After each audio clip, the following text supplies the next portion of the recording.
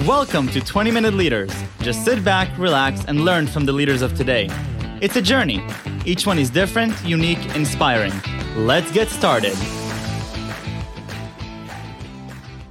This episode is powered by J Ventures, a community-driven VC fund in Silicon Valley, and is sponsored by Hillel Stanford, UpWest, and Hippo Insurance. Welcome, everyone, to episode 46. We have Laura Smoliar, founding partner at the Berkeley Catalyst Fund. Laura has spent nearly 2 decades in Silicon Valley's technology sector with vast experience in building strategic partnerships and raising funds from Asia, harnessing the best assets of large corporations and small companies. Recently, she has developed a hybrid investment model containing nonprofit and for-profit components, working closely with the University of California, Berkeley, to create the Berkeley Catalyst Fund.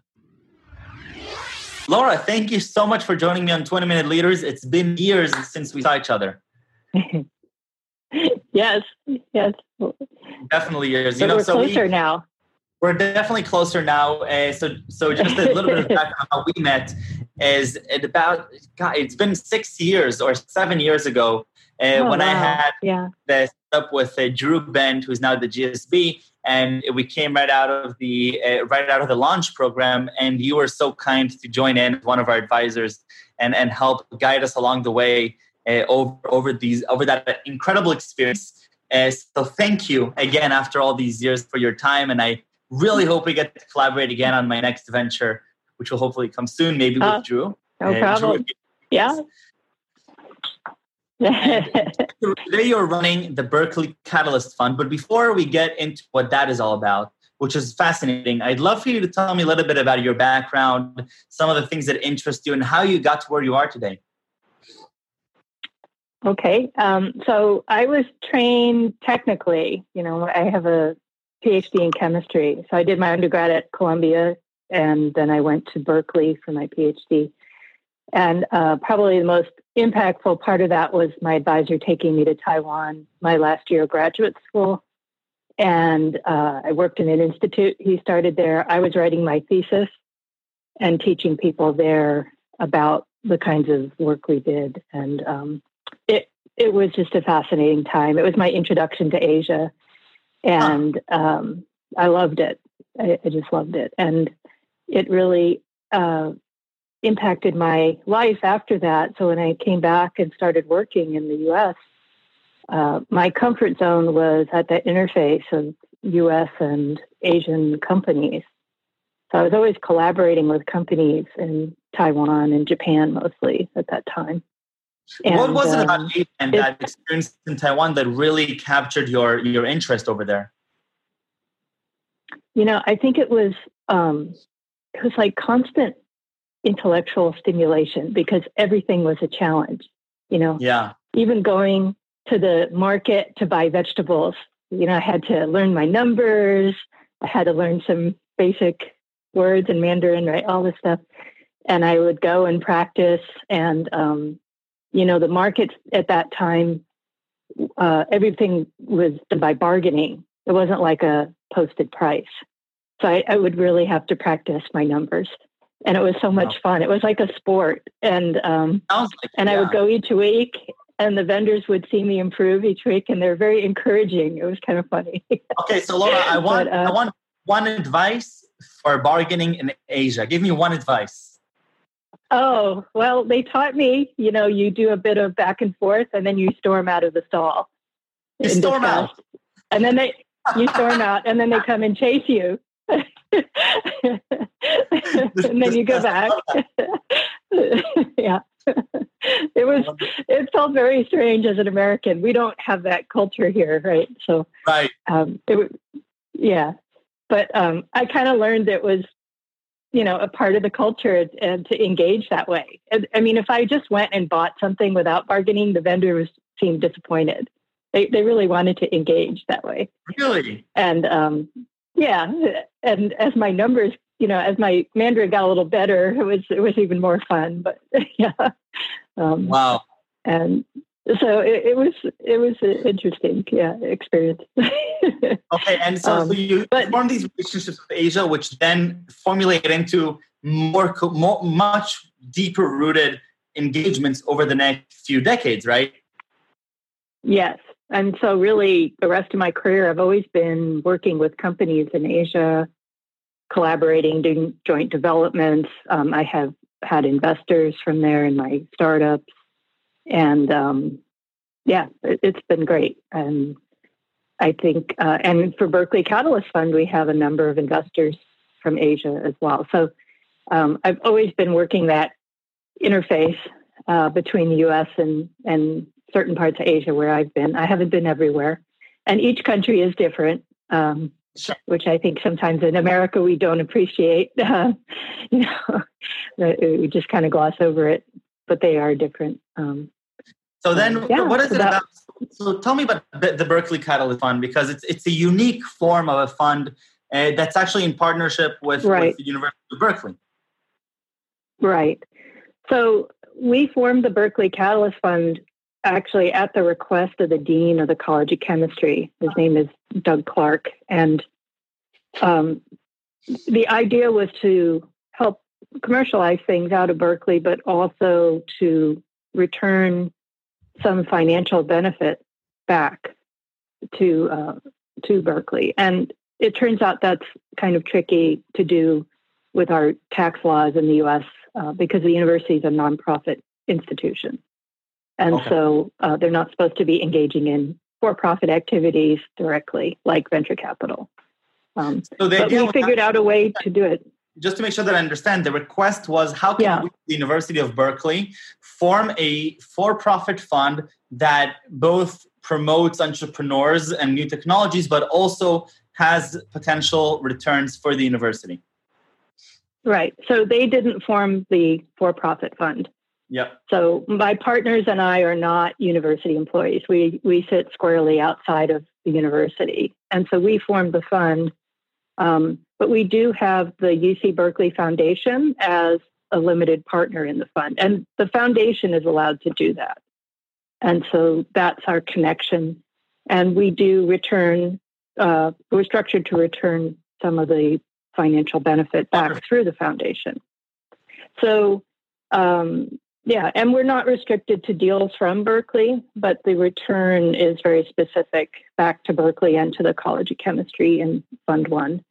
And so we have deals from Berkeley, from UCSF, even from Stanford. And one of my partners went to Stanford. So we have a lot of Berkeley-Stanford jokes, But it's all good fun.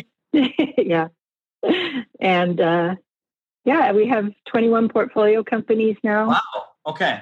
And it's been really interesting. And we invest in things that are related topically to what's done in College of Chemistry. So a lot of life science, a lot of materials, sustainability, things like that. So we're not doing pure software in general. We are now seeing the interface of machine learning with pharma. We do look at those kind of things, or with materials development. But we used to say we don't do iPhone games like the Angry Birds, but that kind of dates me now. Yeah. So, and is that so? Is that at the request also of the University of Berkeley to go more of the academic route of deeper technology, deeper life sciences, and understanding how can we solve more meaningful problems using technology?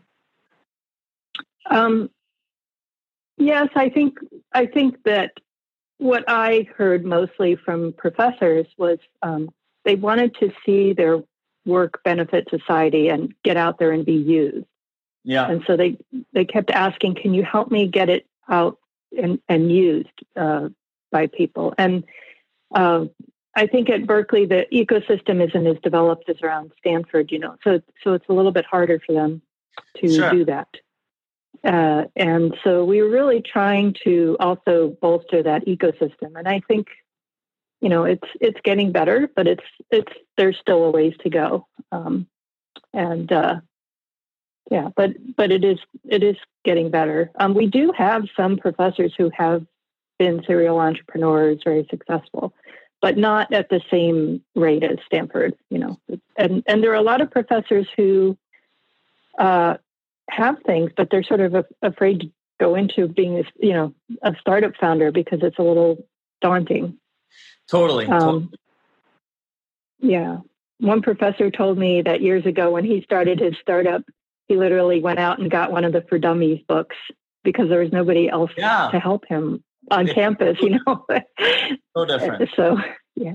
Yeah, no, I mean, the experience that I'm seeing on my campus is that pretty much anywhere I turn, there's a different student group or a different VC that has presence on campus. We have these campus heroes for practically every large VC in the Valley, and they have these hidden spies amongst students. I was might be one of them that goes around and literally go into the engineering building, go into the basement, and just start talking to some of the PhD students over there and seeing what they're working on.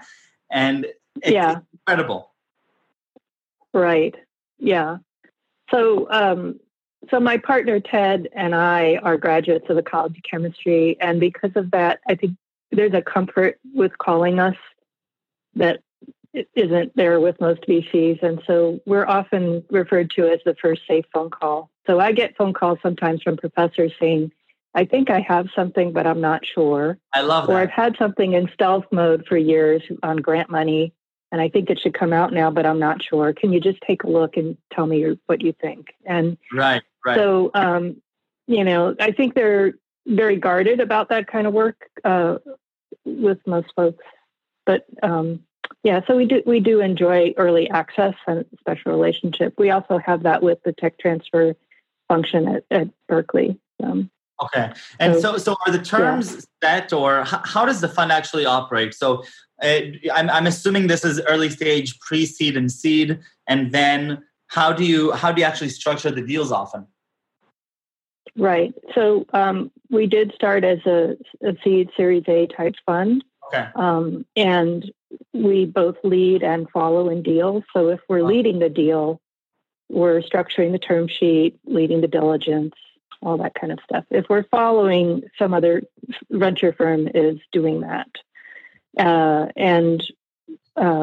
So we actually like to spend quite a bit of time getting to know the teams and working through what the plan is and what the term sheet should be. And we also help them assemble that syndicate when it's a first-time entrepreneur, because they don't really have the connections to do that or know how to do it, really. So it's a lot of educational stuff going on in the process of this.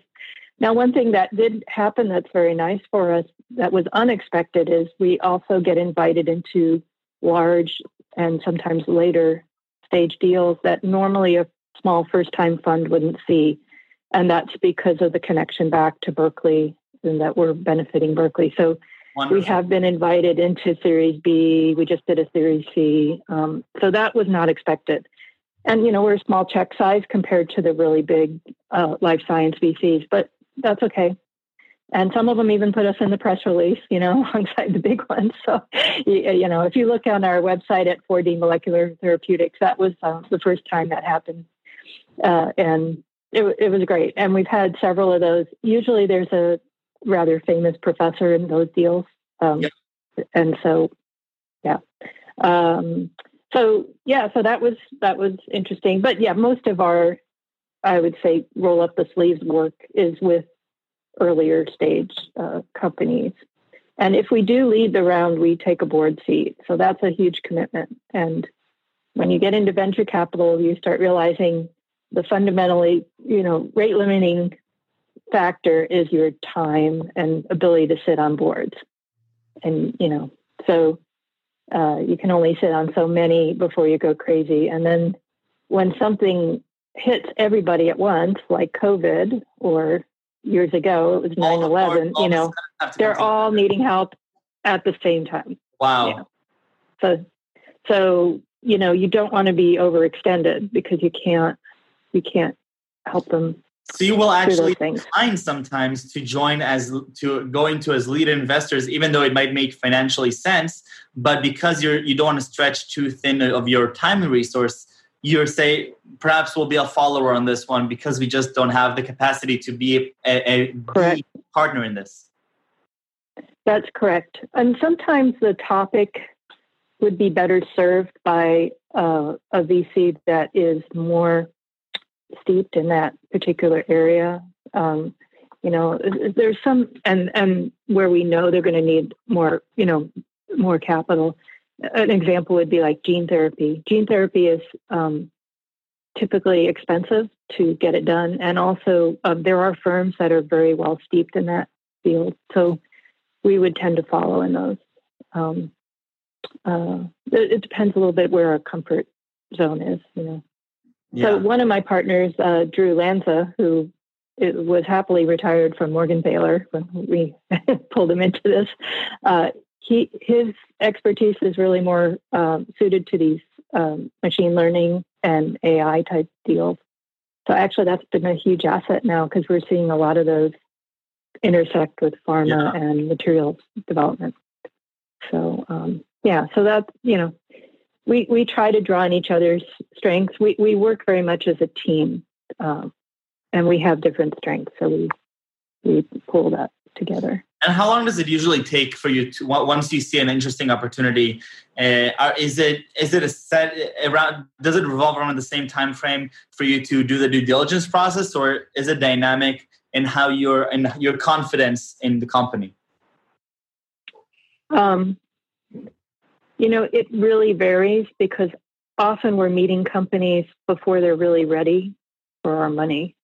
So we're trying to coach them to get ready to be able to do a raise. And in that process, we're learning a lot about the team. But, they haven't really pushed go on an official raise yet, right? And then later they're doing that. So, it could be several months before they're ready. If we're leading, especially, and trying to help them get prepared to raise. If we're following, the dynamics of the deal vary a lot. And it depends on what's going on with the larger investors in the deal and what the momentum is there. But yeah, and it depends also how hard it is to do diligence or not. Some teams are better organized and prepared for diligence than others. So, it's like how many iterations of asking for things and then getting the information back, does it take? So, so there's that. Interesting. Okay. So where is this headed now? So you started this a few years ago, and where do you see both yourself and Berkeley Catalyst Fund, let's say 3-4 years down the line? Right. So I'm hopeful we'll be raising more funds. So we are preparing to raise a fund 2. We already have some commitments for fund 2. We're kind of hampered by the lack of airplane flights right now to go visit. So, it's a weird time to be raising. Sure. So, we wanted to be doing this a bit earlier, but it just wasn't feasible with COVID. Now we're working through it a bit. So I see us growing the firm modestly, to because you need more partners as you grow. Of course. And also expanding our reach. I think we do see quite a bit from Stanford. We'd love to spend more time there and do more out of there. Well, I'd love to UCSF there. That'd be great. And we do get sent deals from UC Davis and UC Santa Cruz. Actually, one of our deals has a UC Santa Cruz professor in it because we're unusual in the ecosystem. There's just not that many funds that serve those campuses. So exactly. And then we also see things from alumni. We're not restricted to a deal coming out of the university. Definitely. So, wonderful. And, we have a very healthy deal flow. That was one of the first questions investors asked us, would you have enough deal flow? Right? I'm sure. And it's an overwhelming amount of deal flow. In fact, it was overwhelming before we had our website up. And I was a little worried about what's going to happen when we have a website because, then everybody sees us. So, but it's a good thing. The more you see, the smarter you get, and it helps you filter things out. And some of our investors have participated in deals with us. They co-invest alongside us. And the comments I get from some of them is that our deal flow is higher quality than what they see in a lot of other firms. And I think in some ways, working closely with the universities is kind of a natural filter. So, we're not getting the deals that violate fundamental laws of thermodynamics or stuff like that, which I have seen that in other firms. So, so it's nice to have high quality deal flow. I love that. No, Laura, you are such an inspiration to me back then, still now, and I know how much value you gave me personally as a rising entrepreneur, and I'm sure that you give same, if not higher, value to all your portfolio companies. So definitely, I'm looking forward to reaching out when I have my own venture and collaborating again. Please do. Sure. Definitely. Yeah. And before we leave, I have to ask you the last question: 3 words that best describe you. Right. I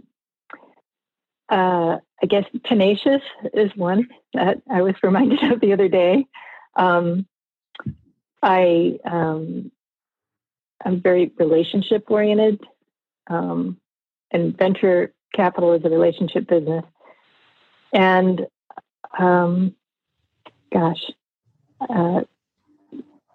integrity is very important to me. I love that. I guess those are the words I would pick. But, yeah. Laura, thank you so much. This was wonderful. Thank you. It's a pleasure to talk to you again. Definitely. See where you've gone. Yeah. All right. Okay. Take care, and I'll see you at Stanford when we have coffee. Take care. Yeah. Looking forward to that. Okay. Bye-bye. Bye-bye.